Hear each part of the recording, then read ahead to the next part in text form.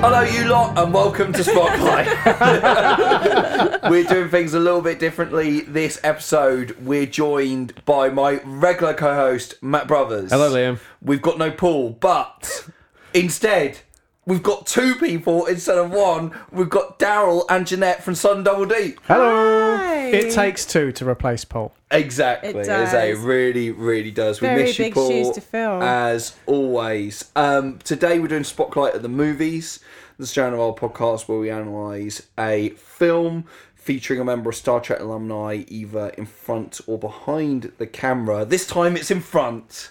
It's Marina Sirtis. Although I wasn't quite sure I couldn't remember what the connection was when I started watching it, and I was like, "Oh yeah, oh there she goes." It's the full front of... Yeah, Marina it's the, Sirtis. the whole lot. Like Marina Sirtis as Maria in Death Wish 3. This movie, I think I've written more notes on this film Well, than any other film we've ever covered on Spotlight. it's not. You've seen them all, haven't you, Liam? Or at least these three. No. Oh, yeah, I've seen the first three Death You've Wish seen films. all the Michael Winner ones then? Yeah, I've seen the Michael Winner trilogy. Right. I haven't seen Death Wish 4, The Crackdown, or Death Wish 5. I am halfway through the Bruce Willis remake. Halfway through.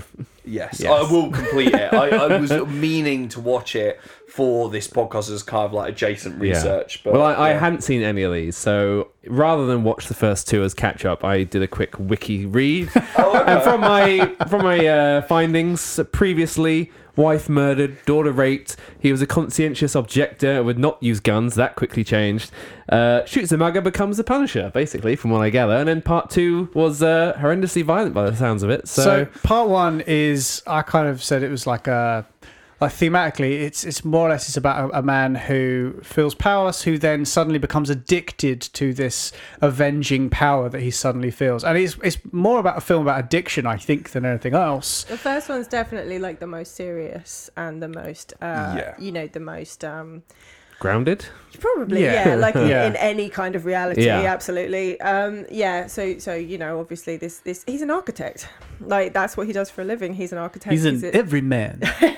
He's a regular guy, and then his wife does get horribly killed, and he decides to go on a rampage, doesn't By he? Jeff So- Goldblum. Yes, by an extremely young Early Jeff role for Goldblum. Goldblum as one of the sadistic thugs in the first film, who beat his like wife to death and rape his daughter in the first film. She gets raped in the first and the second. No, doesn't they attempt to rape her in the second one, and instead she throws herself out the window and impales herself on the fences below. Oh, and they rape the maid in the second Yes, one. I think that's... Yeah, the first one is like, I mean, I'd say almost only in comparison to the others, a serious piece of filmmaking. But I mean, it's a weird idea, isn't it? Because it is insanely like right wing from the start. I think They all are very much. Yeah. In terms, because the idea is very much the character of Paul Kersey, who Charles Bronson plays. He, like you say, he was a conscientious objector, and the idea is meant to be very, very much a pacifist and stuff. The idea of the films is very much say, like, oh, that way of thinking doesn't work, and actually, what he's got to learn need to is fight just back. has to pick up arms. Based on the book by Brian Garfield, who wrote a sequel called Death Sentence, which was later turned into a film with Kevin Kevin Bacon Bacon, one. which is essentially it's the spiritual sequel to this, but actually the book Death Sentence was the actual sequel to the book Death Wish. Huh. Did Yeah. he not write the sequel novel just because the sequel film came out and he hated it, and therefore wrote his sequel novel in like response to be like, "Oh, this is what should I have think happened." there's definitely an element to it. Yeah, it says it was written as penance for the film version of Death Wish. Right. Yeah, because Penance. he hated the film version, Yeah. didn't he? Sounds Yeah, like there was a yeah. lot of that going on in the 80s, right? With, you were saying, with the Rambo author doing the same Yeah, thing. yeah. Well, Trying to course correct through his novelizations. like sort of similar thing with he wasn't happy with kind of how they went off with the sequels, but he had a harder job. We did actual novelizations of the films that were made And just tried to morph them back but into tried actually. He to didn't see kind of that. He did this. make it work within feel like the a mentality cohesive of the character. Where in reality, if you look at Yes. those, that from the first film to the sequels, it's not the same John Yeah, Rambo. exactly. And I mean, I've got to say, I've read the novelization of First Blood Part 2, and he does sort of manage to do it. He Shit, kind of I sort need of to read that. manages to, because I read the actual First Blood novel, Hmm. the original one, and when I read his sequel, I was like, oh no, this is the same character from your original book. You've somehow managed to make this work, even to the point of Rambo as a character dies at the end of the first novel. So they have to kind of like retrofit that. Well, it's the sort of, Lost World Michael Crichton Yeah. thing, right? Yes, I was dead, but I felt better. Yeah. I mean, I've got to say, when I read First Blood, the novel, I actually was like, it's a weird one because plot-wise, the film is pretty faithful, apart from the ending. But in a kind of the psychology of the characters and what's actually kind of like happening there, it is quite different, to the point that I was like, I would totally watch a new version based completely on the novel now. Have you seen the Tommy Lee Jones film? Is it Hunted? The Hunted. The Hunted, yeah. No, I haven't, with Benicio. It amazes me that nobody got sued, because it is essentially First Blood. Right, okay. I mean, like guy military veteran. He's basically got the police are against him and trying to find him in the woods, and it's so similar. Wasn't it originally intended as the third of the Fugitive films? Oh God, I Like, didn't as know in that. another follow-up to US Marshals? Oh, it would make sense. It would make sense. Yeah. What you mean, like Taken 3?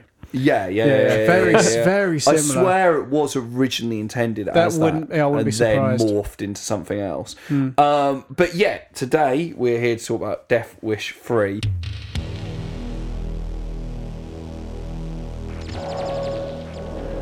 New York, a city pushed to the edge. People pushed to the limit, and no one's got the guts to stop them. It's collection time, Charlie. 3 murders, 4 rapes, 9 acts of random violence. This isn't a neighborhood, it's a war. But there is one way. One man who won't be pushed. Charles Bronson. What's the problem? Now you're gonna die. It'll be just like before, Mr. Vigilante, with one important difference. You're gonna work for me. People have got to start to fight back and hard. I sent them a message. That's him. I'll take care of him. Now he's in the middle of a war.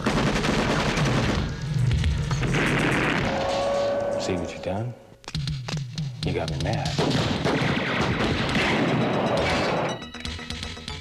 In a world gone mad, there is only one law. His, Charles Bronson, Death Wish 3.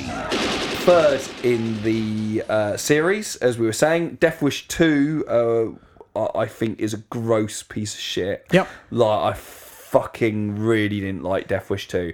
And I think that there's something far nastier about that chapter than either the first one, which, like I say, is a bit more grounded. So, although it is, I'd say it's still nasty in some ways, but there's some grounding there at least. And this one is so batshit insane and OTT, and so that you can't take it seriously in any way, shape, or form. No. Whereas the second one, the rape scene with the maid and his brain damaged daughter like throwing herself out the window, it's just horrible, Absolutely nasty, horrible. gratuitous. At least in the first film, like the violence and the it to push this man over the edge, this very regular guy, something really traumatic and terrible has to happen to push this pacifist, mild-mannered architect over the edge into a vigilante. And you kind of understand the need for that kind of horrible act because it pushes the story on and it makes sense.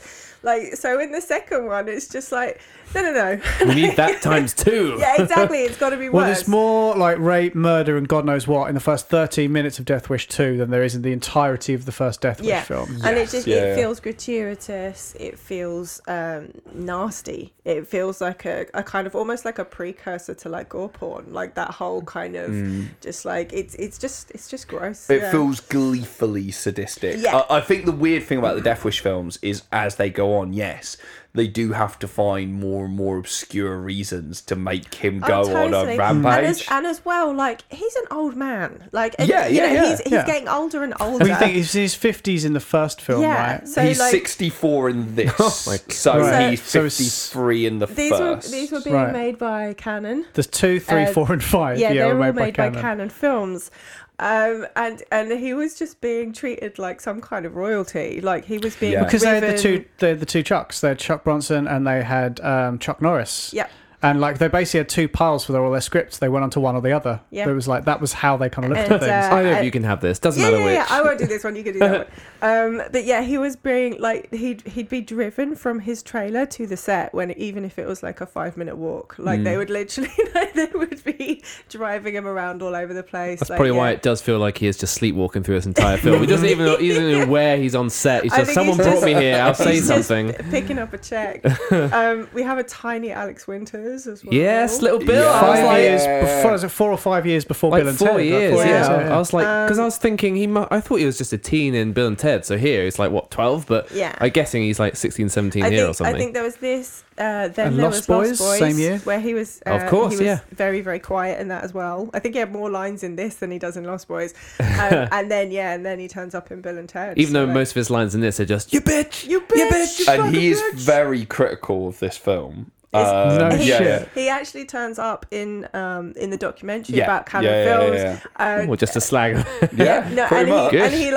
He makes horrific fun out of Menachem Golan, which is just wonderful. Like he does impressions of him and stuff. Well, everyone does impressions of him. He takes the piss out of like Canon Films made Sahara, and Menachem wanted it to win an Oscar, and Alex was like winning for the Oscar, Sahara. Like it's fucking great.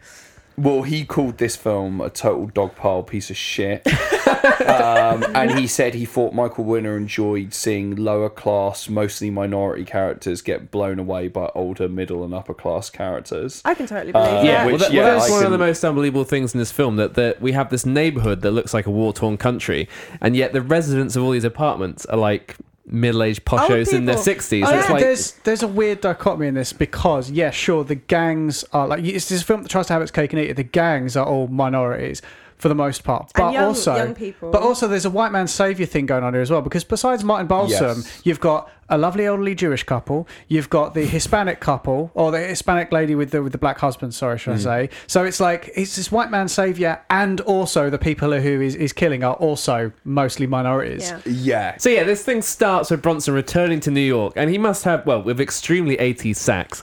And this is the thing. First thing I notice, score. This is a weird thing. The score is by Jimmy Page, but I was like, Jimmy Page? The Jimmy fucking Page. Led Zepp Page. But he was not involved in this film at all. Nope. This is his score from Death Wish 2 that he did the score recycled. to, reused and rearranged for this film. But straight away, I was like, this is insanely funky and upbeat for this type of film. Well, it was insanely funky and upbeat for a bus ride. Do you know what I mean? Like it didn't fit with the scene at all, and it's just like there's nothing here for this music. It was too much. If you think the first Death Wish film, the music was by Herbie Hancock. So it's just like there's this. Michael Winner is definitely a fan of very specific types of music. There's another one of his earlier films, say as in the 80s. Around that time, where he had John Paul Jones from Led Zeppelin making the music for it. So he had a thing for having actual, artists that he'd listen to creating the music for his film. The opening sequence seems to go on forever. There's nothing exciting about it as well. It's really long, boring, static shots of just the bus that going over the bridge. Paul Kersey is coming into town on, and it's already laughable because I was just like, does Bronson just have the worst luck? Like as soon his only friend in New York literally attacked the second he rolls into town. It's like, I guess I just ring my friend. Oh, he's being mugged as we speak. He's coming to visit his old friend Johnny, his old pal Johnny, who fought in Korea career, but you know the fact Is he that in either of the first two films? no, the fact that Paul was a conscientious objector, it didn't get between them. And there are some horrible thugs attacking Johnny in his home. It's collection time, Johnny! Collection time! He's just getting a right old beating. Meanwhile, Paul's at the airport and he phones him, like you say, while he's already getting attacked, so they're straight into it. I don't know if you noticed this, the airport seemed to be overrun with criminals. So when he's on the phone, there's a woman getting mugged in the background. And I was just kind of like, Jesus Christ, like, the moment, and even before he picks up the phone, he's walking towards the phone, a bunch of like thugs like smash into him kind of thing. So I'm like, he's almost got done over like the moment he steps off the plane. Oh, this is hell on earth, remember. Like, we need to like get that across. It does feel as if he's descending into hell. Like there was a critic who called this film almost surrealistically crime rampant. And that is like exactly true. Yeah, well, it's almost like airplane parody. Like, you know, when the pilots come in and getting accosted by all these people, it's like the random background muggings. Like, they could have had, like, they should have had him on the bus and someone's getting stabbed in the seat behind him, or he steps off and someone's in the background getting, like, dragged by a car or something. It immediately feels like a spoof of the franchise rather than an actual cartoonish. Film. Yeah, it is, completely. So, yeah, the... Old man clearly did not die from gunshot wounds, but Kersey is instantly arrested because he's holding a gun when he's found by the police. Anyway, that's what I couldn't understand. They're like, right, you killed him, you motherfucker. I'm like, but wait, he doesn't bother saying gunshot wounds. He doesn't bother saying like, oh, he's my friend. I just got it. It's like, nah. Well, there's gonna be no emotion in his face because you know. Look, I will say this. Right. I have some defense on Bronson. I think in some movies he's actually able to crank up that emotion notch from a 0 to about a 1.25. But in this, there's certainly not that at all. Stuck on -2. Where you'd think there would be like a moment of like. There's none of that in this, and he's witnessed his friend died. He's just kind of the police are in there. There's no shock. There's nothing in his eyes. He just got fucking crocodile. He just strangely complies. He's like, all right, I've probably done something, haven't I? Yeah, he seems to be fine with the police kind of taking him away. I was like, dumbest police ever, number one. Like, because they must know that seems. They must know that the place they work in is a hell town. Yeah, there seems to be a weird thread of running through this. The police only ever turn up to like have a go at the good guys in the film. This is all a reaction to the time as well. This is hardcore Republican values. Yes, like, it's Reaganistic. This is very like people should be allowed to carry guns. People should be allowed to protect themselves. Good guys with guns. Yeah, good guys with guns. Like you should be allowed to protect your own home, like from the people outside of it. If bad guys should be, they should pay for the things that they do. Like they should be punished. Pay with their lives. Yeah, this is so right wing, and this is so like America is for Americans. Like, and if you don't have a gun, screw it. Just put some spikes on the floor. Set up deadly Home Alone traps. Set up booby traps. Just do whatever you can to kill those. Yeah. This is a film where like the general public at large cheer for murder. Actually cheering for murder. the good guys for the gun. Cheers actually, happily out in the streets, fists in the air, which just adds to making it feel like a fantasy film set in some kind of like post-apocalyptic land, like or some kind of Mad Max Thunderdome. Yeah, it does. Like when we're actually looking at like 80s New York, which is like it's it was poor as fuck. This is a hair away from Escape from New York territory. Yeah. Yes. Oh, completely. Yeah. I mean, at the time, like New York was poor as fuck. It was still just coming out of that, really, really nasty time in New York where it's kind of. But the Warriors, this is not like Oh no, that the punks in this film. Because most of them quite clearly are London dancers. There's that one black geezer who is fucking ripped, and he's always wearing a crop top. And he's always like, I can't even. Cause this is really bad podcasting. Flamboyant. He's so flamboyant like in all he his gets actions. Punched, he always lands in a really elegant. He looks like he should be in a Beat It music video or something. Yeah. He always looks like he's landing like Spider-Man. Like he's almost voguing as he's going down. Yeah, exactly. But yeah, he was quite fabulous. But yeah, most of those punks are definitely these little punks are there. My favourite is the one who there's a bit where they're kind of all running away from something, and you see him just pick up a plunger as a weapon. He's like, I got my plunger.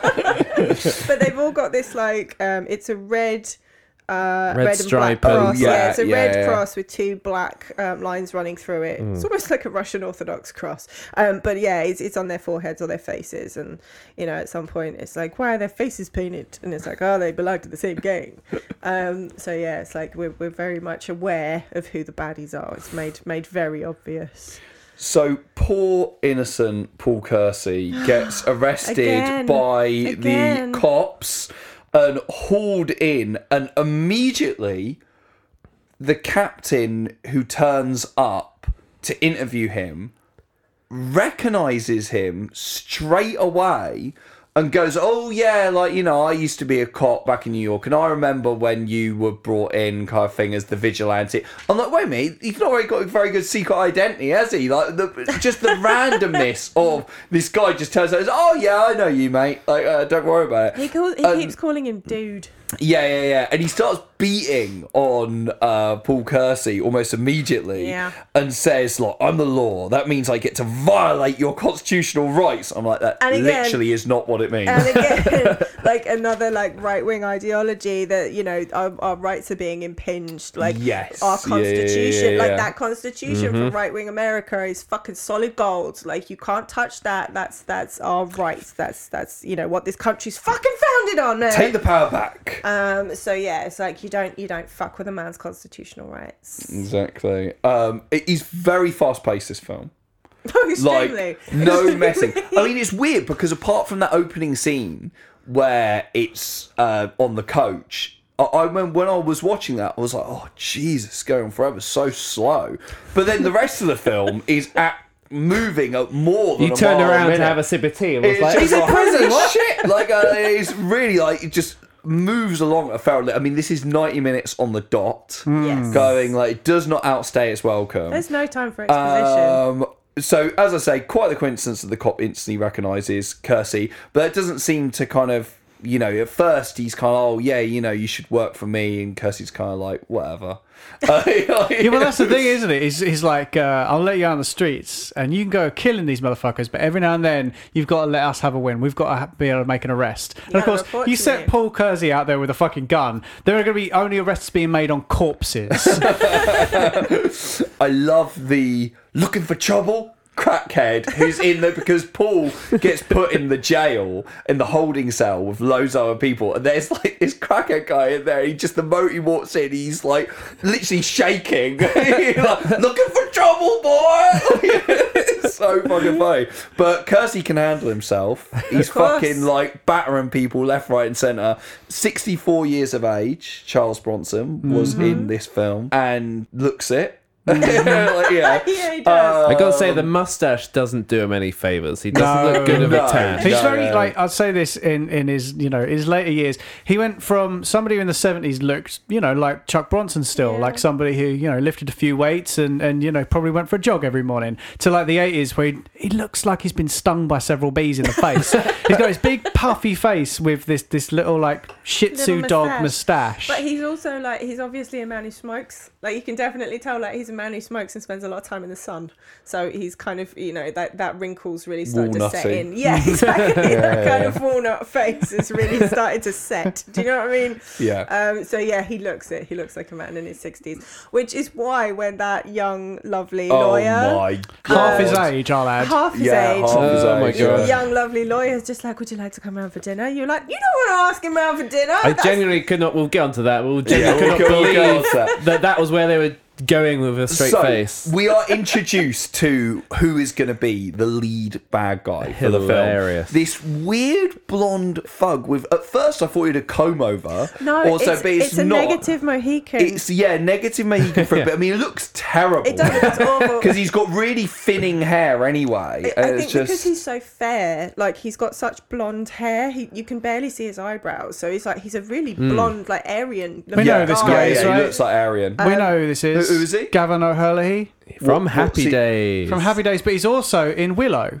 He's the red-headed guy in Willow. Oh, okay. He's okay. the son of the old man in RoboCop. You know the old man in RoboCop, as in old man Oh, What's your name, kid? Yeah, that guy. Yeah. Right. But yeah, in Willow, he's Mad Mardigan's friend Eric. He's got a beard. Oh, okay. Irk. Yeah, I always thought it was Eric, but it's not. It's Irk. But But yeah, he's a funny looking motherfucker. Yeah, this guy, I couldn't stop He's laughing Irish. because almost straight away, I don't know what it is, don't know if you guys felt the same, but he just reminded me of Joe Bluth.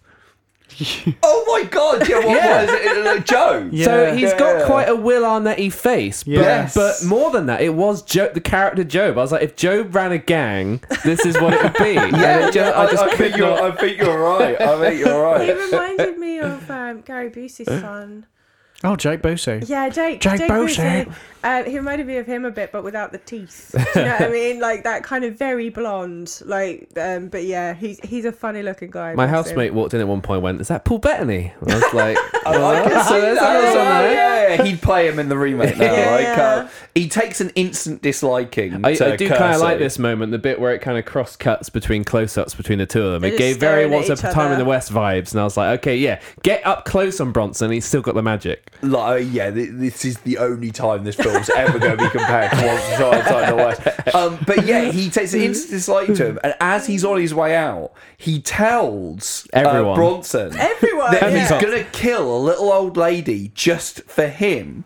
And to which when I was watching it, I was like, why do you think he cares? Like, as in, it makes it seem as if he knows he's a vigilante as well already, in terms of he's saying like, oh, you wouldn't like that if I killed a little old lady. But I'm like, wait, he's just another guy in jail. Yeah, He's like, this old man for all just you know, annoyed you me, could just I'm go, gonna- yeah, great. Like, he might have- we're all criminal He scum might in be here. in there for killing little old ladies. He might love It's like- killing little old ladies. I was thinking, why is and he he being never let follows out? through on that. Yeah, I was like, why are they letting this guy out? He's admitting to future crimes. He just threatened to murder an old lady. See, Like, that's where that's where the parody would happen, where he'd turn around, there'd be a cop there going, back in you go.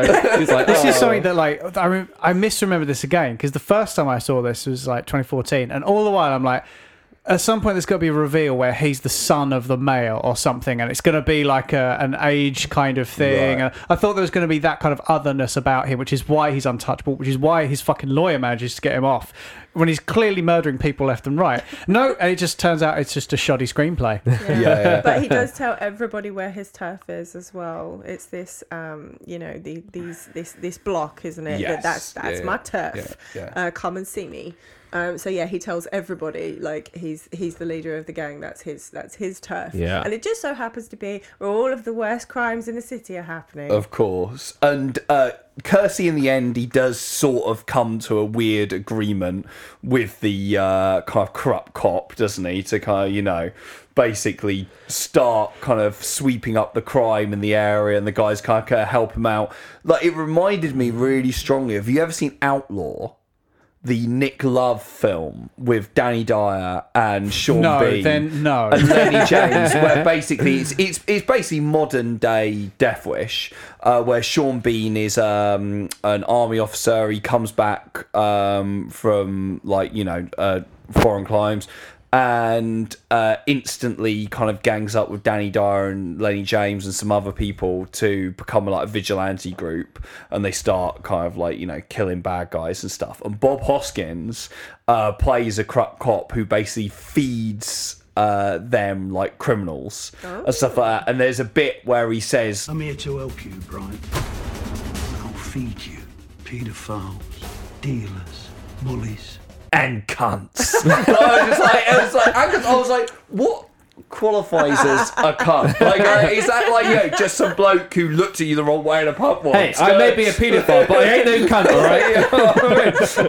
It really reminded me of that relationship. And we do get Alex Winter cameoing, and as he actually leaps on the front of Marina Sirtis's car. Yeah, he really wants to. He takes a liking to her. And here she is, a Cockney lady in brownface. She is in brownface. She's Grecian, isn't she? Yeah, she's in brownface. She's like playing. She's playing Latina. Yeah. But is she in She's they she's have browned browned her up. Yeah, She is they've completely either black tan and a half. heavily tanned her. Yes, I didn't. I got to say, I did not even. Mate, we notice. sat a foot away from I her know, watching her perform. I was like, She's a you know, white lady. I was like, maybe she's not as tan now. Like, No, I was like, oh, Yeah. they're going proper, like, Latino with this. Well, this is what we should mention. We literally saw Marina Sirtis on stage in the West End, literally early this year. Trafalgar Studios. In Dark Sublime, which was a play directed by Andrew Keats, friend of the podcast, who will be on the podcast at some point in the next year. Great theatre director and big Star Trek fan. So he has kind of made it his life to make sure he works with some of his heroes. So he cast Marina Sirtis in the lead of this play where she plays an aging sci-fi actress. And although the sci-fi show she was in was far more kind of like a Blake Seven type thing than a kind of major Star Trek, like a kind of thing. one-off from the 80s or something. Yeah, and it kind of flits between her now as this actress kind of, going through a bit of a midlife crisis to her being an actual kind of scenes of the sci-fi. It was a really show. good play. It really kind of really kind of good. looks at the line between fandom and friendship. So the main plot line is kind of she befriends this very young fan who's kind of interviewing her for a podcast and stuff and setting up like a fan convention, and she's just lonely and kind of gets him keep coming around to chat, and he becomes really good friends, but it's the line between like, are we it's friends sort of blurred, isn't it? And it examines that really well. Yeah, that was really interesting actually, because of the fact that her character is clearly like either bisexual or lesbian in it, isn't she? And you get the impression he's gay. Yeah. But at the same time, their relationship is still weird because of the fact of the age difference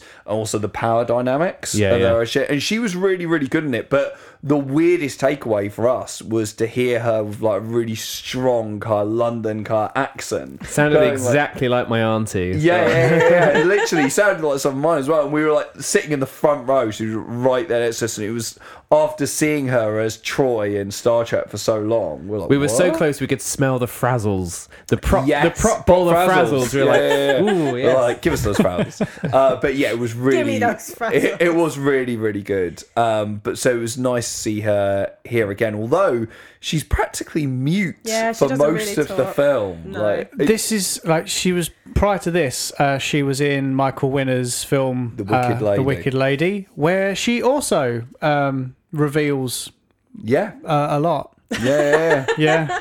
She's not named in that film though. Well, she does have a name here, so she's heading up that IMDb kind of, she's going from unnamed character to. I think she's. I must say, I think I get the impression that Winner just likes women to be topless in his movies. And in distress. And in distress. Yes. Like damsels in distress with no tops on. This is how he likes to show that a woman's vulnerable, is to have her tits out. Yeah, the amount of random like female victims of crime in this that Kersey either saves or tries to save or run after, and it happens to Sirtis twice in like 10 minutes, I think. Yes. 2 different kind of attacks, and he saves her a couple times. One of the girls that the gang tries to carry off, that's Michael and his girlfriend. At the time, Ooh, Sandy Grizzle, who's the lady who's getting pulled out of a house at the end By gang the members. large-breasted black lady. Yes, Yeah. And With good hair. I was yeah. gonna say, like brilliant, like lovely long braids with blonde bits at the end. She's pretty amazing. Who said that apparently said that Winner liked to whip her at home and treated her like a sex slave, like which would fit in with the Wicked Lady, because the big Marina Sirtis scene in The Wicked Lady is of her being like whipped by Faye Dunaway, like with and like topless, everything like that. And I think she managed to grab the whip at some point and turn it on Dunaway or whatever. Like, and that was like the big selling point in the film. Basically, See, I'm not kink shaming, in any way. Like whatever tickles your pickle. But I don't think they were into it. That's the problem. Like, and, no, exactly. But yeah, it's a very strange kind of pattern where you're just like, oh, so women have to be topless and screaming. in your movies. That seems We to be... never see Paul Kersey topless and screaming in this. So Well, we see him half topless at one Yeah. point. He isn't screaming at the time. No. No, because he's just... He can't muster that energy. No, because he's just had sex for the first time in 20 years. And, with this beautiful woman half his age, he just can't get enough Literally of it. half his believe age. that. She was my 32. My note here literally says, no way that lawyer would ask Bronson out. Her literal dad. Absolutely. But yeah, the scene where Alex Winter is on the front of Marina Sirtis's car and she kind of... fair play to her. She just fucking drives off with him on the front of the bonnet. And then she brakes and he goes fucking flying off. Yeah. And then Paul comes out of nowhere and saves her and twats... was it Bill? Was it Bill? And Bill and Ted, yeah. And that is minimally exciting at that point. And now this is the thing, right? Is this film did wrong foot me quite a lot of times, because at the beginning with the opening sequence, I was like, oh, this is really slow, and then it really picked up its pace. And I was like, oh, okay, it's moving really fast. And then at this point, this is like the first bit of action that really happens, I guess. And I was like, oh, okay. And then from there, pretty much, it's a non-stop fucking rampage. Yeah. Man. Like, literally, in terms of excitement, I mean, it really picked up. I actually quite liked it that they did remind us that Kersey used to be a conscientious objector. It was a nice reminder of his kind of liberal past, that he did used to be a different character. And that kind of happens again later on, where he talks to the female lawyer about how he lost his wife and everything like that. He seems far more bothered about his wife than his daughter. He kind of goes into a big soliloquy about his wife dying, and then he just goes, I had a daughter as well.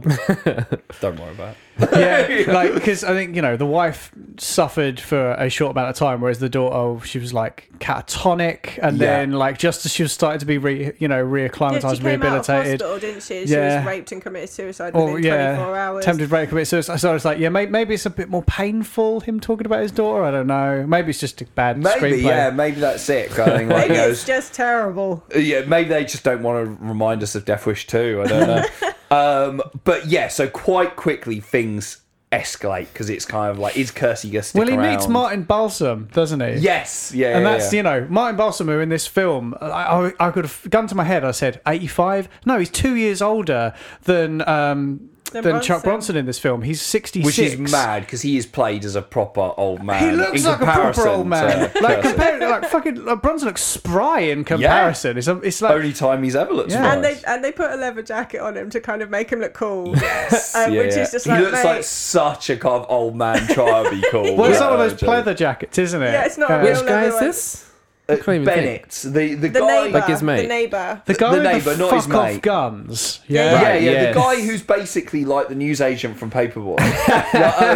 Bruvs once wrote kind of like a spec kind of short film called Paperboy, where the idea was it was basically going to be Taxi Driver, but if he was Paperboy.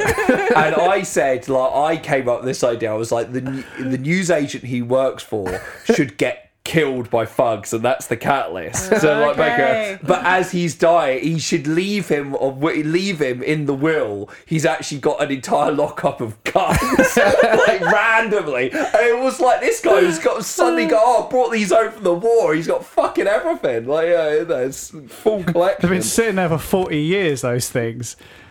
Well, that's the whole thing, isn't it? Because they don't work. Yeah, one of them doesn't work. That's terrible. That scene where literally he picks up the machine gun at one point. He finally is like, I've had enough of these thugs, and he's on a gantry and he tries to shoot the thugs, and they start running away. Like, oh no, he's got a gun, and then it clicks. It doesn't work, and they go, it didn't work, and they all come running back, and they fucking like pick him up and throw him off the game. It's awful.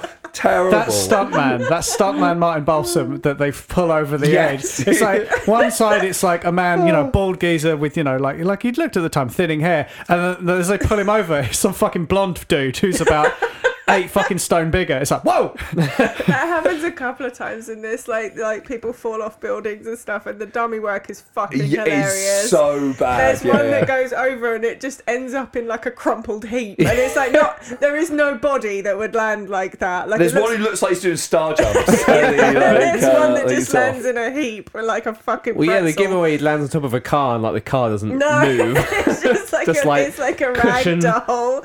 It's terrible. I don't know where all the money went. Like all on Bronson's paycheck. Yeah. It was 10 million budget. 1.5 million of that went to... Which for Cannon, that's a lot, isn't it? Like, that's an expensive movie. 1.5 went to Bronson. Went to Bronson, yeah. And, I mean, to be fair, like, it does have, like, a lot of kind of explosions and stuff like that. There is... Yeah, but nothing matches. There is stuff going on. There's, like, all of the scenery is just like, right, where the fuck are we now? Because I didn't see that building 5 minutes ago. Like, and if this is all supposed to be... Yeah, the geography is all wrong. It's just, like, there's one, like, wooden place that This looks isn't like John it's out Wick, of Jeanette. No. on. But it's just, like, nothing matches. Like, it's not all set in the same area. Well, it just looks like the same location they used for Full Metal Jacket. Well, it's all London, isn't it? Yeah, exactly. Yeah, it's all blatantly shot in London rather than. But you like, can tell, anywhere like, else. some of it's sets, some of it's built, Yes. some of it's some of it's New York, most of it's not. Even some of the like, interior scenes are really bad. Like some of the scenes between Bronson and the lawyer when they're chatting, having the date in her house, it's like completely black apart from two spotlights. Yeah. Then it cuts away, cuts back, and all the lights are on, and then it's just like they can't even keep like a dining room set I just mean consistent. like nothing matches. Yeah. Like you just it feels so cheap. Like we reviewed a film with you guys a little while ago, Kingdom of the Spiders. Oh yeah. And that actually had some production value. Like it felt like a 5,000 fucking spiders. You know, but that felt like a really polished. Even though it was a B movie, it felt like a really polished, produced TV movie. Like it was polished. Like the scenery was good. It had like it was the music was good. This is just like this is a terribly cheap movie. This is a nasty cheap movie with nasty But in the cheap era of effects a VHS era, by the time you hit 985, so it's like, you know, churn them out and keep them coming because you need X amount in the cinemas and now X amount in the video stores every week. Yeah. So it's this constant, like, I mean, we're living in the age now, the golden age of television, what with, you know, all your streaming services and that. But the first hints of that was back in the early 80s when VCRs came out, and suddenly it was just like, shit, we need to start making more content. We can't just be fine with what's on the telly and then what's in the cinemas. There has to be an in-between. And that's why Canon and companies like that were just churning out so many films so often because they knew that, you know, we might break even at the box office, but you know what? That home release, that's where we get them, baby. Is. Get that poster up and going. I mean, this film feels like pure video store era. Yeah, Total. I can imagine seeing this on the shelf while I was in the early 90s going into video shops. Like, yeah, it feels custom made for that guy to the point that I'm disappointed I didn't pick this up in the video store like when it was that time. So Kersey decides it's time to send a message to the thugs and he goes and confronts some bad guys who are trying to steal his car. And I really liked him here. I thought he was really funny and like cool, badass. Because they come out, he's like, "What are you doing? Like, what's wrong with the car?" They're like, "What's it to you, meathead?" And he just turns around, he's like, "It's my car." They're like, and then just fucking blows them away. Because then it is just hilarious when they're like, "Oh, then you're dead." He just goes, "Bang, bang." I thought it was fucking great. I love that shit. I mean, this city is full of degenerates, as the cop says. And like he's fucking right. I mean, it's like literally everywhere you look. Yeah, it's fucking bad guys left, right, and centre. Heaving with them. Yeah, I mean, it's one of those things where I'm like, it seems in terms of per square mile of population, there's more criminals than there are normal people. Well, forget it, Jake. It's Scumtown. Yeah, it is. It is literally Scumtown. They keep calling them creeps as well. Like everybody calls them creeps. Yes, that's like byword for punk or for thug or for, you know. Well, yeah, I mean, it's that same. Again, it's the Dirty Harryisms all over that again. Yes. Where it's this white man savior, white man vigilante situation that you've got going on. Yeah. Talking about white saviour, what about the scene where the black kid's hiding behind the tree? Oh, God. Because he comes to the rescue of Marina Sirtis. and her black husband and twats out this guy, and suddenly it cuts to a black kid hiding by a tree, be like, yeah, and then Bronson sees Share to a like the fist black pump. power symbol back to him later. Well, I was like, because somebody put that up as a GIF on Twitter, Yeah. and I was like, "That's the GIF, isn't it?" And he's like, "Yes, that's the GIF. That's the death." Again, it's the cake and eat it thing. It's the, all these creeps, scumbags, and punks are. Yeah, mostly they're all underprivileged. Most of them are minorities as well, except for the leader, who's a white guy. But mostly these are all poor minorities. Yes, is it majority? Yeah, and majority of minorities. Yeah, majority of minorities.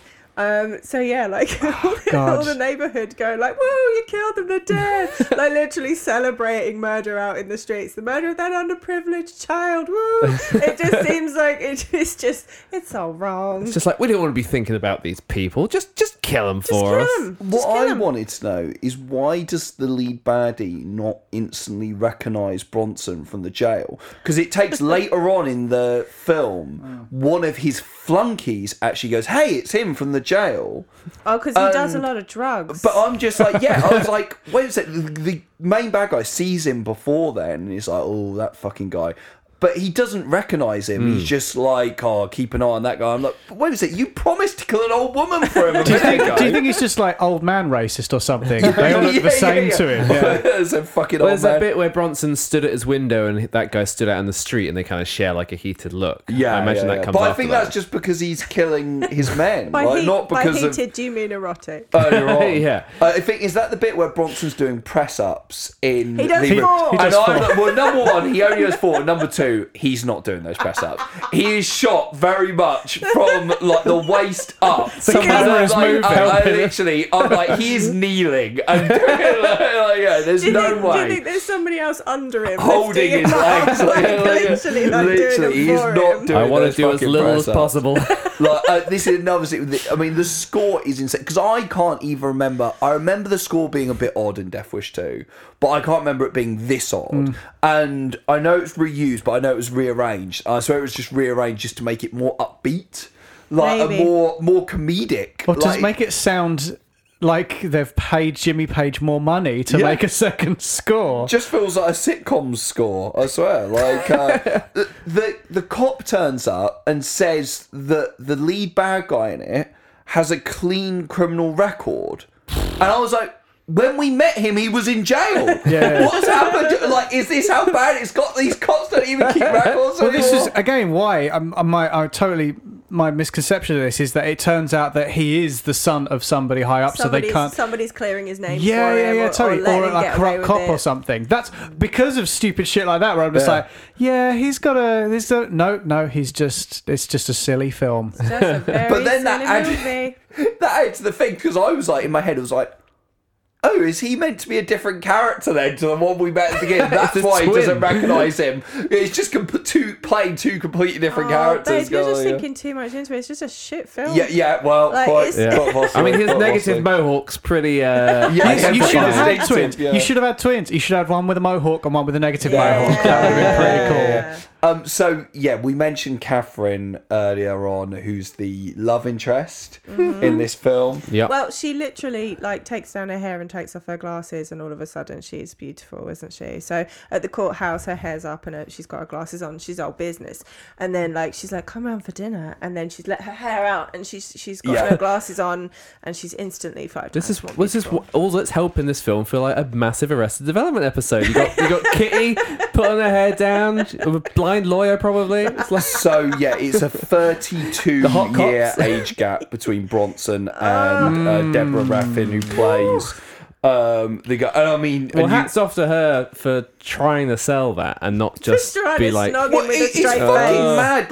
Like you say, I was completely the same. When she turns round and says, "Oh, would you like to go to dinner?" I was like, "What?" Yeah. Like, I was like, Yeah. and he's kind of going like, nah, and she's like, oh, please, like almost Like, begging him, begging, like, yeah. please, you're my Foaming best at the hope. loins. all right, Yeah. I suppose I've got nothing better to do. Like, I was just like, but did anyone else think in that scene, the first scene where she asks him out, and he goes, yeah, he kind of turns around. He's like, yeah, all right. And a bit of music, kind of romantic music plays as if like, oh, at last, Kirsty, another hope for love. And she gets in a taxi and starts to drive off. And the moment she turns the corner, the music turns really ominous and kind of like bad. And all the thugs start turning around like, ugh. And I was like, is she instantly going to get raped and killed? Like, the moment Kirsty even kind of, like, shows, like, a sign of potentially falling in love with someone else, she's instantly going to get killed. At that point, I was like, she's definitely dead. Well, maybe not straight away, but she will be. Because, like, Kirsty's like, I don't want to get close to anybody because they all die. And, like, so that's I mean, like, he's right. Oh, of course. Yeah. But, yeah, as soon as they sleep together, like, she is oft in the car. They knock her out and send the car down a hill where it explodes at the bottom. Yeah, I mean, inexplicably explodes. Yeah. That was his, and I gotta say, I was so impressed at the inventiveness that the bad guys displayed. They were like, "No, we are not just gonna stab her or shoot her through the window. Would be easy. We're gonna knock her out and then make the effort to push her car into oncoming traffic. We cannot guarantee that she will die, but it'll really fuck her up. Yeah, exactly. Yeah. Like, I thought that was. We don't want to make hilarious. ourselves guilty to this crime. No. So guilty for a lot of other crimes. They do get her eventually. And we were talking about this earlier. There is so much right-wing fear-mongering in this, and very much that, you know, don't take our guns away mentality in terms of... Because I think the cops at one point, when that Jewish family, they visit that Jewish couple, don't they? And they take away their gun. But are they cops? Because I looked at those guys, I thought it was... Again, I thought, are they punks dressed as cops? They're punks... Because looking at the two actors, and the one's chewing gum, like... Do you think they were just doubling up roles? I don't know. I think, yet again, you're giving the script too much. Because those punks only come back when they know that there aren't any firearms in the house. Well, but it seemed insane in terms of... I was like, maybe they were corrupt, but to me, it just seemed to be a mad comment of like, oh yeah, like, you know, the cops are too easy on real criminals these days, and they're not letting us protect ourselves. Yeah, exactly. Because I was watching it go, whoa, wait a minute. Every time we've seen outside this building, there's about 5,800 crimes going on at the same time. All at the same time. And I was like, so for these cops to have made it up to that apartment, they must have had to go through 20 murders, 5 rapes, 4 carjackings, just firing the guns everything all like the that. way. And, like, you know, so to them to get up there and ignore all that and then go, oh, old Jewish couple will take your gun away that doesn't even work.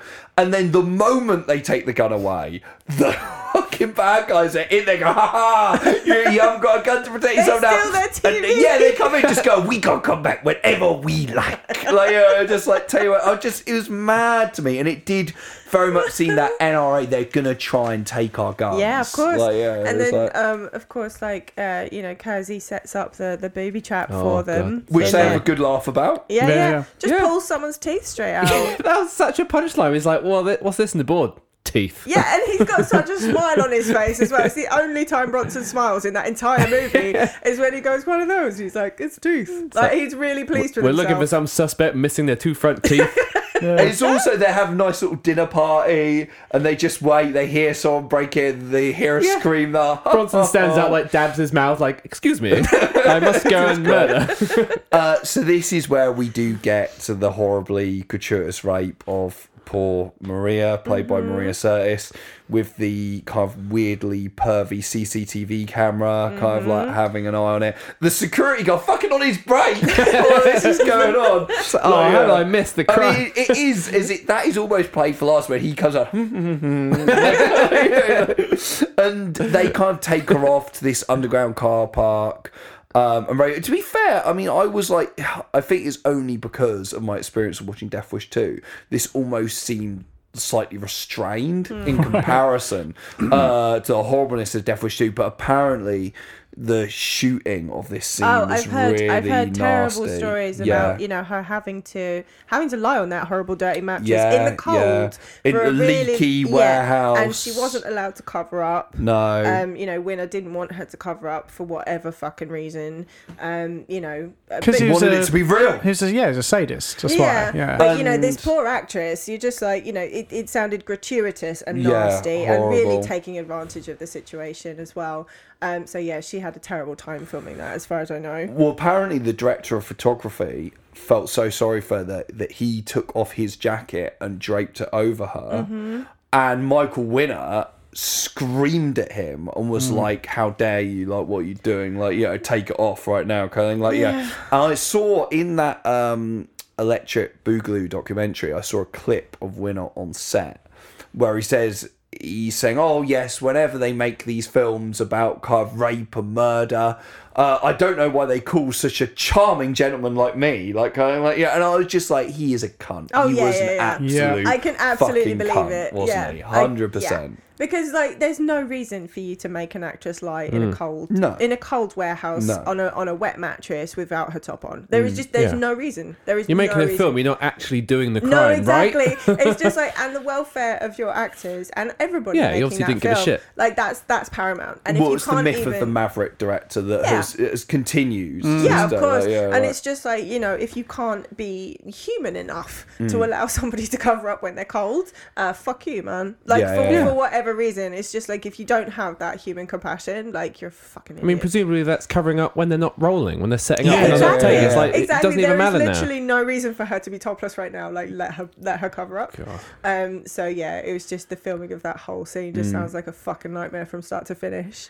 And it's the thing of, I mean, I don't agree full stop with the idea of directors having to be evil, horrible cunts in order to make good films, full stop. No, I don't believe that either. There's the famous story of William Friedkin shooting a gun past a guy's head to get the reaction in The Exorcist. I'm like, I don't agree with that. But I'm like, at least you're making The Exorcist. This is fucking Death Wish 3. Who gives a shit? It's like, that's the thing. In terms of, like, literally, it's bad enough when it resulted in like a masterpiece or something like that. Like, but when it's for Death Wish 3, you're like, fucking hell, I mate. feel like it doesn't. I mean, obviously, it doesn't matter what you're making. When you are mentally abusing and emotionally abusing people, physically abusing in some sense as well, some senses, to create your vision. You think Michael Winner ever had a vision in his fucking life? No, Good but grief. he thinks he did.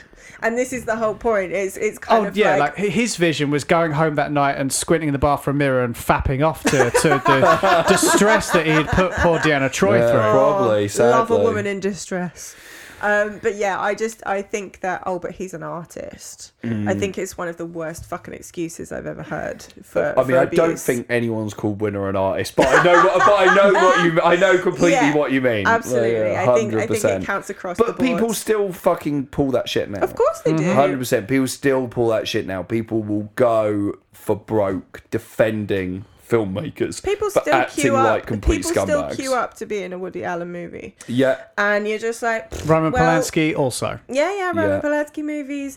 Because people, they choose to believe what they believe. But also, some people do really believe that you need to really get blood out of that stone to make art. Yeah. And it's just like, no, you don't. No, you don't. That's the thing. It's just, whenever the argument is always, but it resulted in a masterpiece. It's like, right, well, here's 10 masterpieces where no one got emotionally and physically abused. Where the crew really enjoyed their work, and they were allowed to be safe and looked after, and nobody got encouraged. Fingered by a grizzly bear. No, exactly. Like they were encouraged and nurtured and directed, which is what you do as a director to your actors. That's how you get a response. You hire the right people for the job and you direct them accordingly, and you will still get that result. You don't have to shoot guns by their heads. You don't have to make them lie in a fucking freezing cold warehouse. You don't or have inappropriate sex with them. No. Bryan Singer.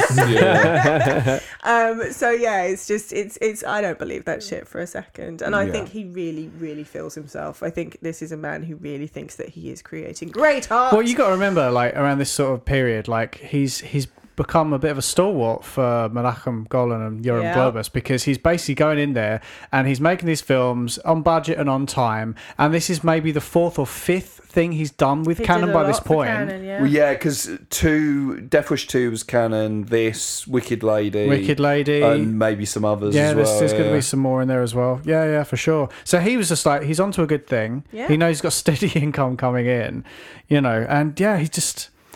got away with it, unfortunately. He did get away with it. This is the point I wanted to make to Michael Winner, because I'm going to leave for a moment the rape, just talk about how well or badly made the film is. I mean, I know this is a personal thing, but I can think of John Ford westerns, I can think of Hitchcock movies where violent scenes were in, which were much more artistically dealt with. You have turned the camera rather blatantly on a violent act. I mean, that surely shows a lack of imagination as a film director. Well, can't you not make your point in any other way than to be sensational? Well, you can cut away to the curtains blowing in the window or the clouds scurrying outside. I don't think that any violent act that is shown. And I don't see anything wrong today in showing what goes on in life. It was not done. But it isn't like that in life. I'm sorry, well, Mr. Winner. You don't know, Anna. You've never been raped. Have you ever asked me? Well, have you been raped?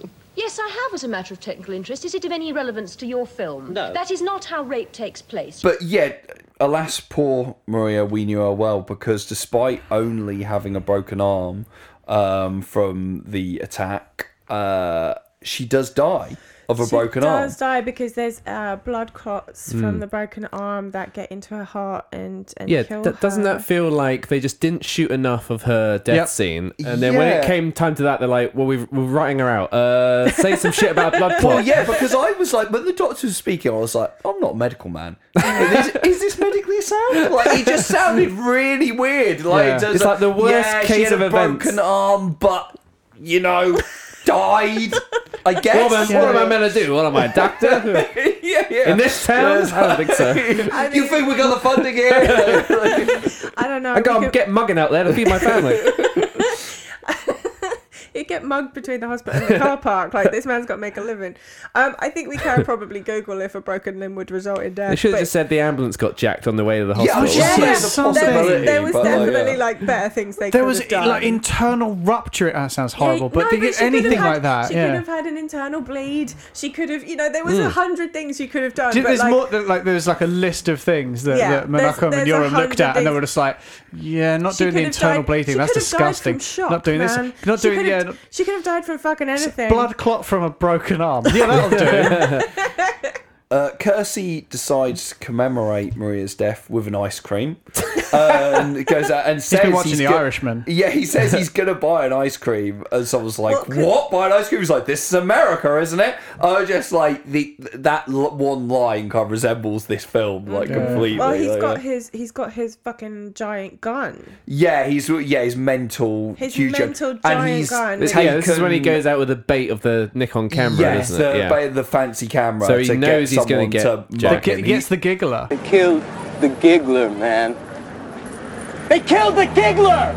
He grabs an ice cream out of the cooler, chucks it to the black kid who we saw earlier, who's like, oh, thanks, man. But then he goes to the till and he pays for his ice cream. And there was no indication whatsoever that he was paying for the kid's ice cream. So shoots the kid on the way out. Wait a minute. You try and track that kid as well. It's like, he took the bait. Time to die. It just been in a background gag where you'll see him walking out like licking an ice cream, and in the background the kids like getting beaten up by the shop owner. Like you say, he kills the giggler, which everyone applauds. Literally, people in the street, that one woman, she's just like, she's out there in her nightie, like, he jacked my handbag last week, I'm glad he's dead. What the fuck, man? Seriously, like cheering on a teenager's murder. Like, it's a lovely closing chapter to the fact that there's twice in a row, like the giggler has snatched something and fucking 25-year-old giggler has run off, and then 64-year-old Chuck Bronson has been like, and run him down. Not even fucking close. Not even fucking close. Oh, to be fair, he doesn't bother running after him. He just takes a long time to pull his gun out and aim it. That's a heavy gun, and he's 64. Yeah. I mean, luckily, it's got a long distance range. Well, it's firing rifle rounds, wasn't it? They're custom made. He's custom made his bullets to be explosive on impact. So, to do the most. Through the guy's chest. As explosive as Bronson's punches in this film, because when Bronson punches someone in this film, it's like fucking Superman's punch someone. They go flying when he punches them. I was like, there's no way 64-year-old Bronsons have that level of impact. He was a big guy. guy in his youth, right? He was a big guy. fella. Yeah. Back in the day, not in 1985. No, 1985. You know, Talking back in the 40s. So. Just the crunch of his old man fist. His bones Giving you the shattering. thrashing of your life. I mean, we do get a cheeky glimpse of Bronson physique for a 64-year-old hot Bronson physique. But didn't they look like I'll say off the boil. Didn't they look like abs that the art department added or something? But no, he's always had that physique. Yeah, he looked Okay. all right. I thought he did look 64. He did look but hot. he looked. He did not look I hot. thought you said he did look No, hot. he does There's not somebody look out hot. there who has a thing for not Chuck hot. Bronson. But I was looking, going like. I kind of rewound it a couple of times, started fapping off. But I literally looked at it. I was like, oh yeah, I mean, for 64 he looks alright. I mean, not Stallone at 64, like alright, but he looks like okay. Like if you He looks healthy. A 64-year-old, Because steroids didn't exist in the 40s when he was, jacking up. And for a 64-year-old in 1985, he looks alright. Because a 64-year-old in 1985 is like 145 now. That's like old man, right? Yeah, It's an honest bod. Because like Martin Balsam in this looks like fucking old Biff Tannen. Yes, He's that kind of He old looks and doddery. like a happy apple that's been left out in the sun. So he is talking because before his new love interest gets killed, Oh, God. to kind of she gets fridged basically to motivate him.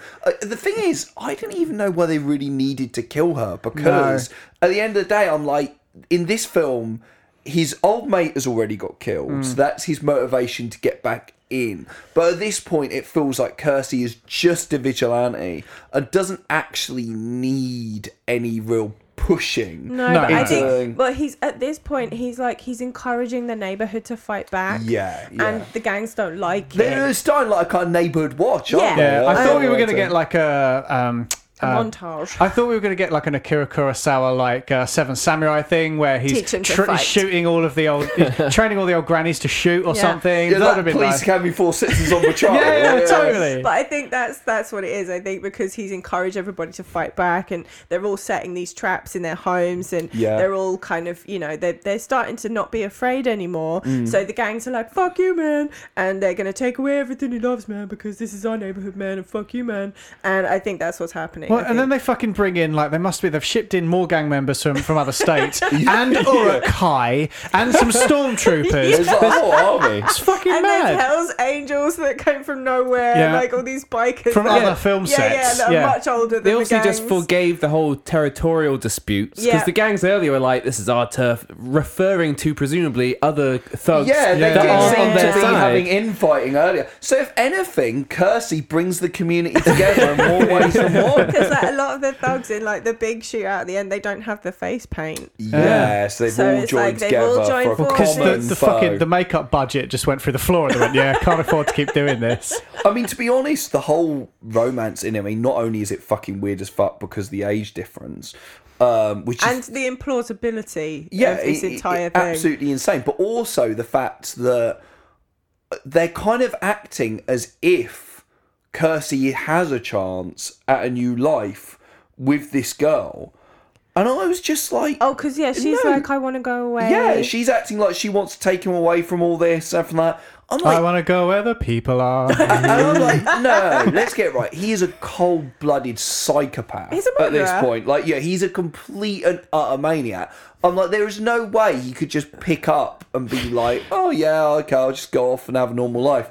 Like, yeah, I mean, the psychology of Kersey's character is so weird. Well, yeah, I mean, in he's this a film. man with deep-seated PTSD. Yeah, sure, Like, with- and he's pretty chill most of the time. Yeah. like his entire family have been wiped out by gang violence. Like, you'd expect him to be like a twitching, rocking maniac with a gun by this point. Like, he's far too normal. He's a maniac with a gun, Yeah, just but not he's twitching and far rocking. too normal. Do you know Yeah, what I mean? he's ice cool. Yeah, I mean, yeah. I can see how Bruce Willis is kind of perfect casting for the remake Yeah. because Nowadays, he's yeah. also given up on life. Yeah. So Yeah, completely. And acting. He's completely given up on Wow, everything. that's almost, I mean, like in terms of careers as well, like heyday 20, 30 years earlier to like when they started. Starring in classics, like back in the day, Once Upon a Time in the West and stuff like that, and then gradually moving to, because nowadays, like the things that would have been canon then are now the straight-to-video car fare that Bruce Willis is doing now. So, yeah, it does actually weirdly fit together that he would be... Interesting career trajectory. The new And Eli version. Roth is the modern-day Michael Winner. I buy that. Yeah, I'll buy that. God, I think you're right as well. Like, he does actually genuinely fit that kind of mould as well, doesn't he? Yeah. Got to see him on shit insurance commercials soon and we'll be fine. Yeah. They're the perfect team to remake it. So things, the pace gets even more blistering towards the end because Bennett goes for revenge, scares the bugs with the machine gun, doesn't work. Gets thrown off the fire They throw him escape. off. They've blown up his shop. All that kind of stuff. That we and didn't then, know he had. Yeah, it just literally. Well, we know he had it just because he's screaming, "My shop! My shop!" Everyone's fucking hiding guns. It turns out every single person in the building Everybody's has packing. a fucking gun. Like literally, from the old lady to like they're all fucking armed to the teeth.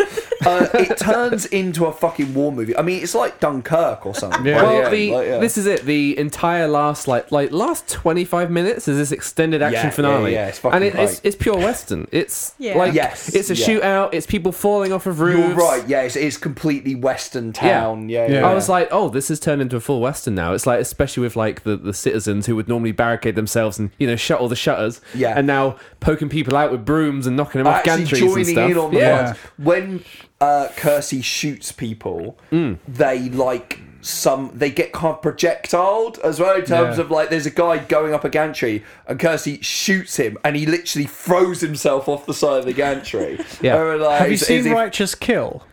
Yes. When watch your back. When 50 Cent gets shot in that film and the use of the dummy smashing out of the window, the projector. I do not remember this. Have you ever seen that gif of that bear that got tranquilised and fell out of that tree?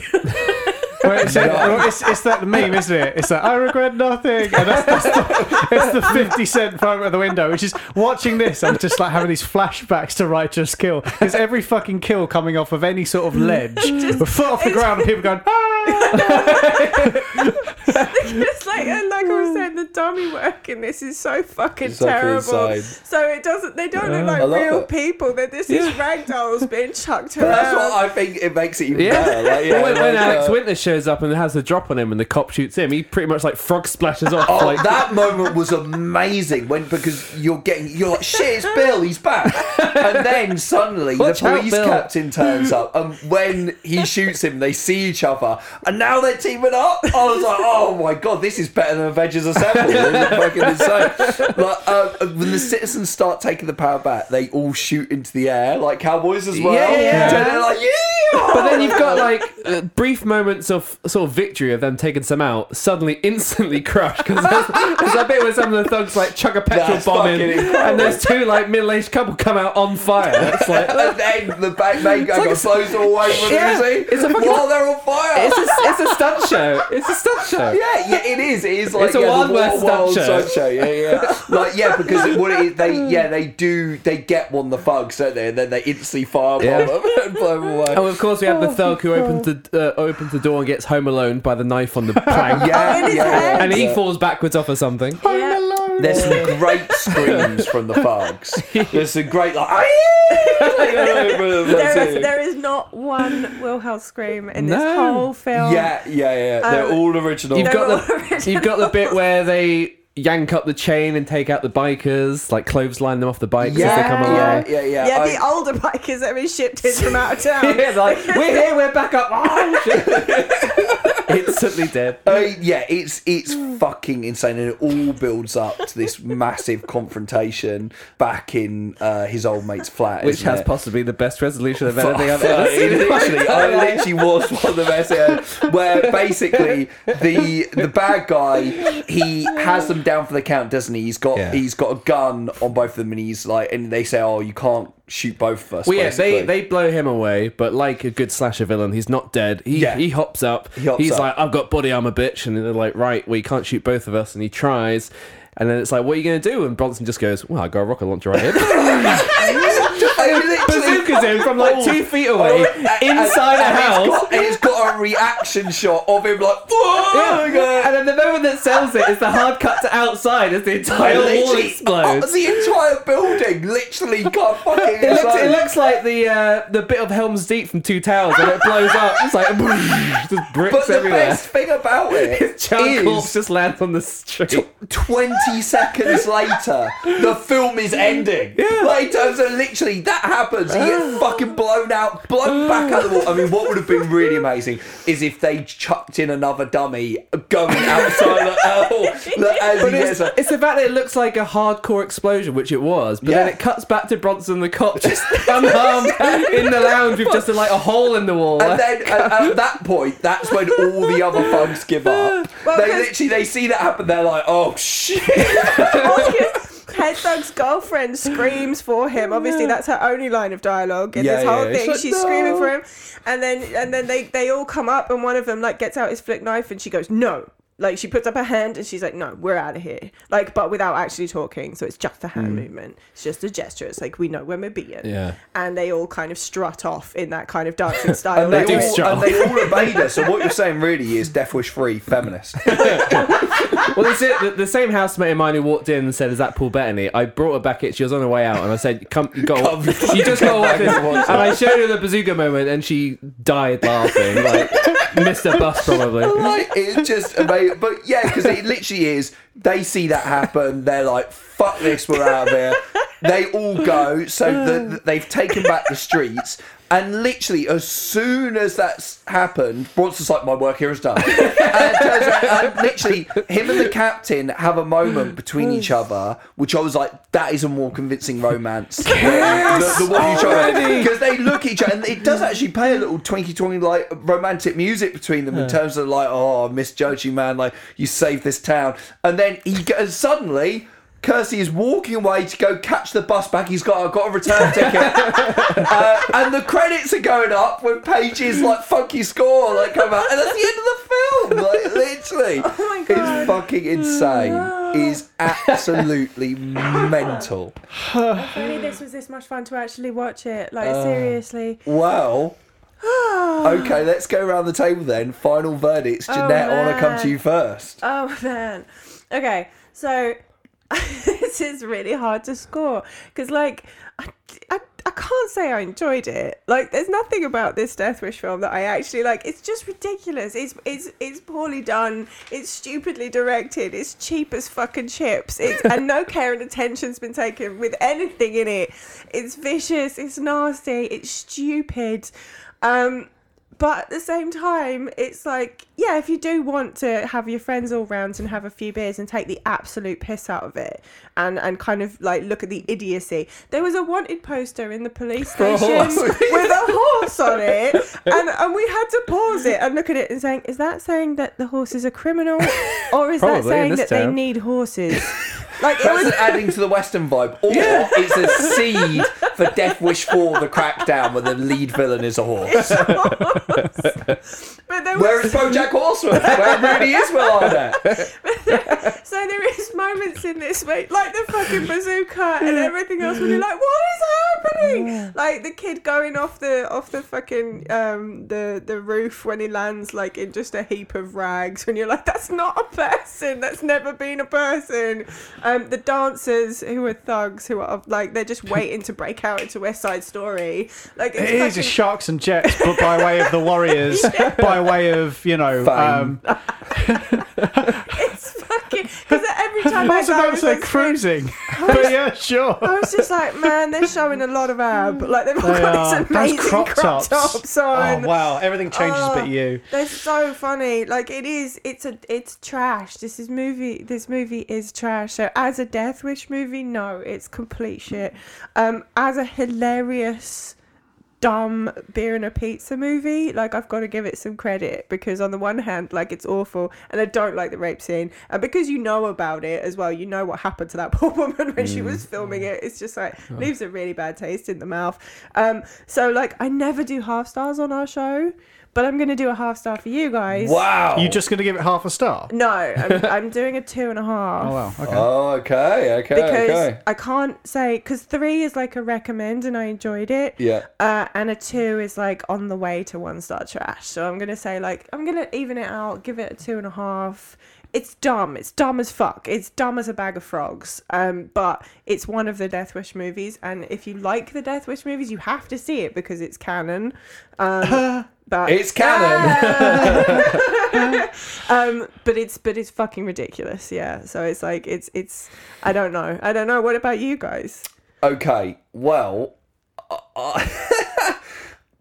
I would also go 2.5 stars. But I will say it's close to 3. Like, I think the only reason I wouldn't give it 3... Are we talking about 2.75? ...is because of the horrible rape scene. Right. Just because, obviously, knowing the background of the production and everything like that, it's just so unneeded. Like, that I'm just kind of, oh, God. But because it's nowhere near as horribly sadistic or mean-spirited as the second one, I can kind of, like, I got through it reasonably easily. This one's kind of campy. Yes, and everything around it is so OTT and mad and stuff like that. It's the fact that it's a rape of a character that isn't really even important to the overall story as well. Either. It's just like for rape's sake. Yeah, there's enough crime here, isn't it? It's just horrible. And but apart from that, like, I did enjoy it. Like, in terms of there's no way I can deny I watched this film, and once we got past the monotonous opening sequence, I was like, this is a blast. Literally, this is so much fun. Like, yeah, it's absolutely ridiculous. It's insane. They did make a video game of the film. Oh my God, really? Available on Commodore 64 and Amstrad, which apparently was one of the goriest computer games of all time in 1985. Wow. Not that there was much to compare it to. They literally made 5 games by that point. But that's the thing. I was like, this is a really early video game, and I was like, yeah, I can see that, because it feels like a video game in itself. Yeah. It totally feels like Death Wish, the video game version. Fighting through to the final boss. Yeah, just a cheat code. Streets of Rage shoot 'em up. And yeah, for what it was, I had a lot of fun with it. I was kind of giggling all the way through. The giggler. And yeah, I was the giggler watching the movie. And so yeah, I mean, it's a strong 2.5 star for me. Like, I couldn't bring myself to give it 3 stars. Yeah. It's one of those films, and there are a few ones. I don't believe in guilty pleasures, but occasionally something will come along where I'm going, okay, yeah, there's nothing else to describe this but as a guilty pleasure. This is one of them. Grimsby, that's another one. The Sacha Baron Cohen film, which I resisted watching for a long, long time. I would also give 2.5 stars to, because it is trash, but I would be lying if I didn't say I laughed pretty much all the way through. Like, so, yeah, this is a similar one to that for me. So 2.5 stars. Daryl.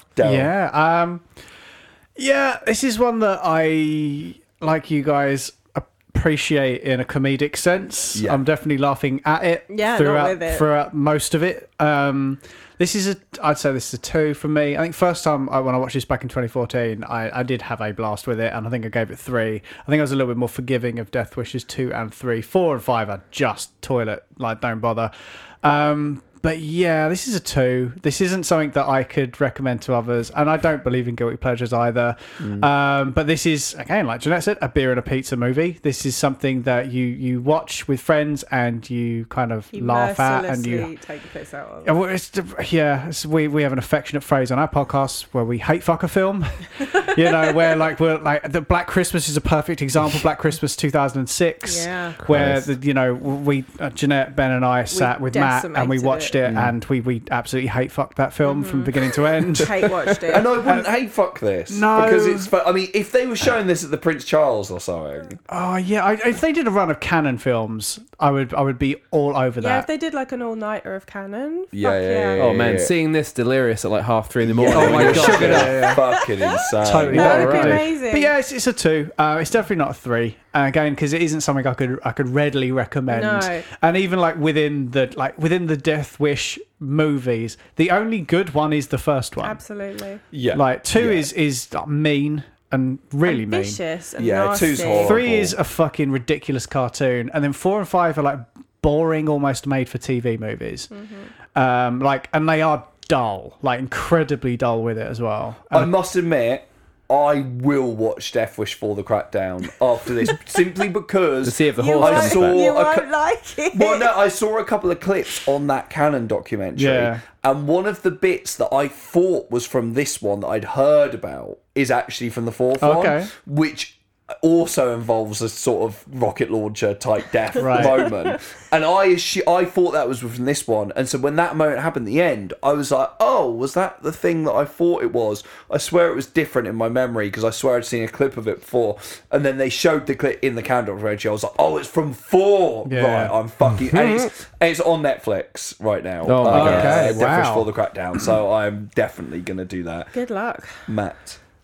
Yeah, I mean, this is a bad film, but I think it succeeds in moments of comedy better than many comedies, and definitely in a they weren't trying to do this way, which makes it funnier. There's many moments here that are 5 stars for all the wrong reasons. It's what I can only assume is the peak of the franchise. I mean, the whole franchise, it sounds like, is a storyline that John Wick has since perfected, which is the wronged guy, very different character, but the wronged guy out for revenge against everybody.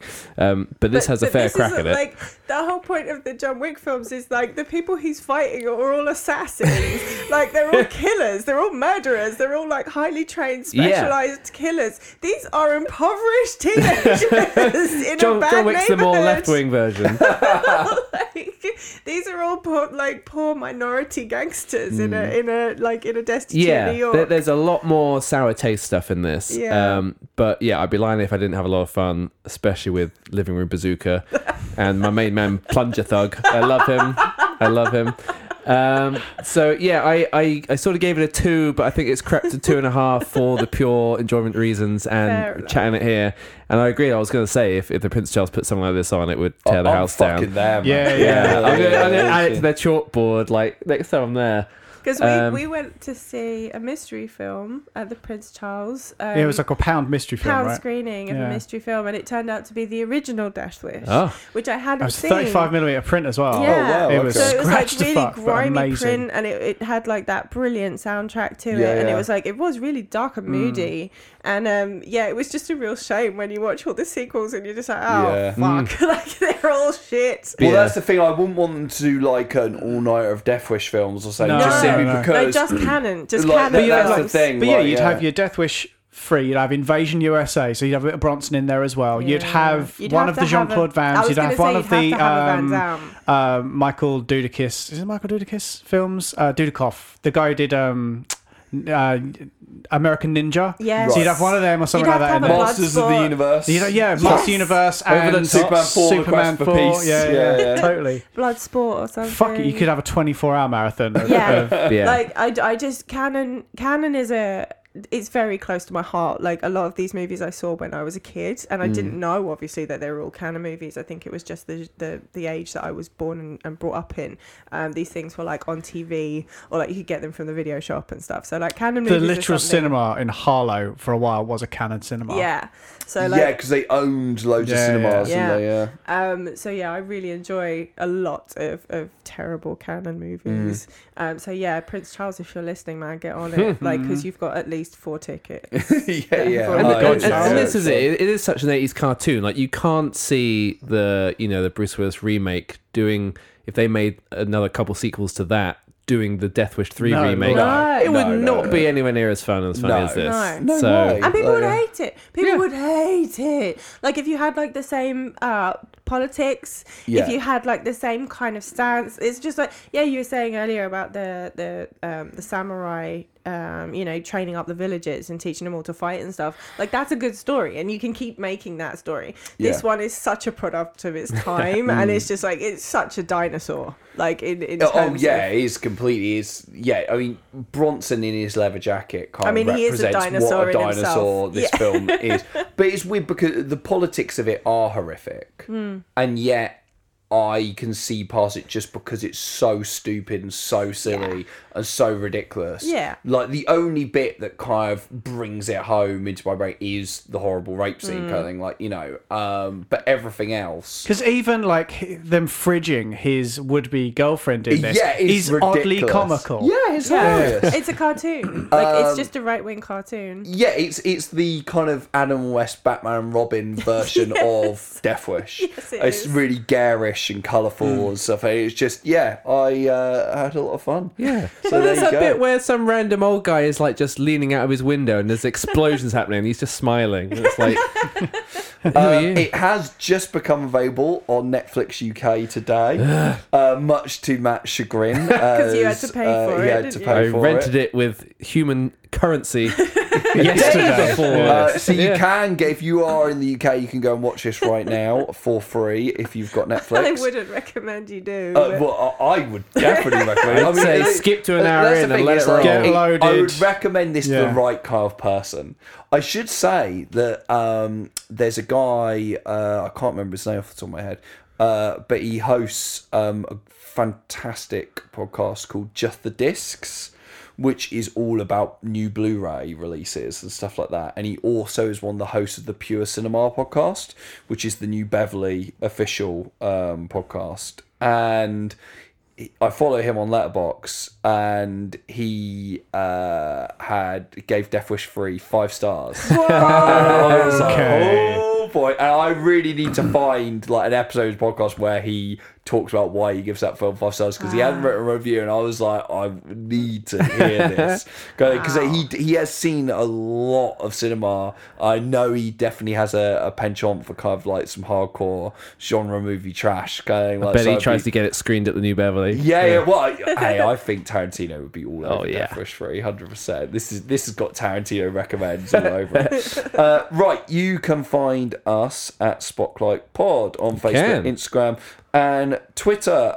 Leave us a 5-star review over on Apple Podcasts, and send us an email if you want. If you're the guy who gave Death Wish 3 5 stars, please send me an email explaining I need to know why.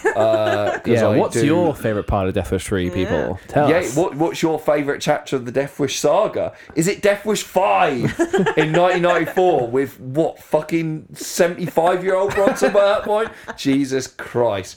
Guys, where can we find you? You can find us at SDD Film Podcast on Twitter and Instagram. And our podcast is available basically in all places where you can find podcasts. on Sudden all Double Deep. On all podcatchers, Yeah. You can find me and our co-host, he's not with us today, but our co-host Benjamin. You can find us on Twitter. He is at BenjiBox with a Y. He's also on Letterboxd as well, as are you. But yeah, you can find me on Twitter at Miss J Soundtrack. What are some of your recent Triple Bill episodes? Christmas. Yeah, we had our Christmas episode. So we did the Muppet Christmas Carol. We did the remake of Black Christmas. It's utter shit. And we did Arthur Christmas. Arthur Christmas. Prior to that was The Fly. So we did Superfly, the 1986 The Fly, and Fly Away Home. Mm-hmm. So our podcast is it's the Triple Bill title podcast. So we pick a word, or somebody picks a word for us, and we pick 3 films with that word in the title, and we review them. Sometimes hate fuck them, but other times we quite like them. So yeah, I mean, we've had you guys on several times now. Yes. We And started hopefully for way many more. back on a deeper episode where we covered a Was it McCoy? What's McCoy, it yeah. called? It was Fear in the Night. Fear in the Night. An old black and white film. with a And very young then McCoy. we had Liam guested on and picked the word once. That was a strong episode. Man. Once Upon a Time in the West, Once Upon One a of Time in Bronson's China, better films. and Once. Yes. And we had Matt on for our Brothers Triple Bill, which was The Blues Brothers, Yes. Brothers Bloom, and Songs My Brothers Taught Me. Yes. Yeah. So we're currently having Matt on quite frequently actually. Oh, yeah. As a very gracious guest host. and at some point we've got to have Paul on. Yeah, Yes. so Yeah. what we want to do is kind of do a proper crossover all with six. everyone, because Yep. Paul and Ben are always the ones who are the stragglers who we can't get on, and we want to do like a proper crossover. Well, you know, like, these selfish motherfuckers having families and, you know, But- living a nice life. you can currently hear us on Sun Double Deep talking about Kingdom of Spiders, Yes. starring Captain Kirk himself, William Shatner. So that's almost like an additional spotlight of the movies you can go Absolutely. listen to right now. We'll try and release these at like the same time, Cool. and do a kind of crossover type thing. But we will do a proper full on one at some point. Totally. I think we've got 100%. 6 mics, haven't we? We can certainly do We 6 can mics. make it. We can make it There work. are Beautiful. 6 mics. Thank you for having us on. Thank you. Yeah. A pleasure. Thank you, guys. As always, keep the streets clean of crime, people. Goodbye.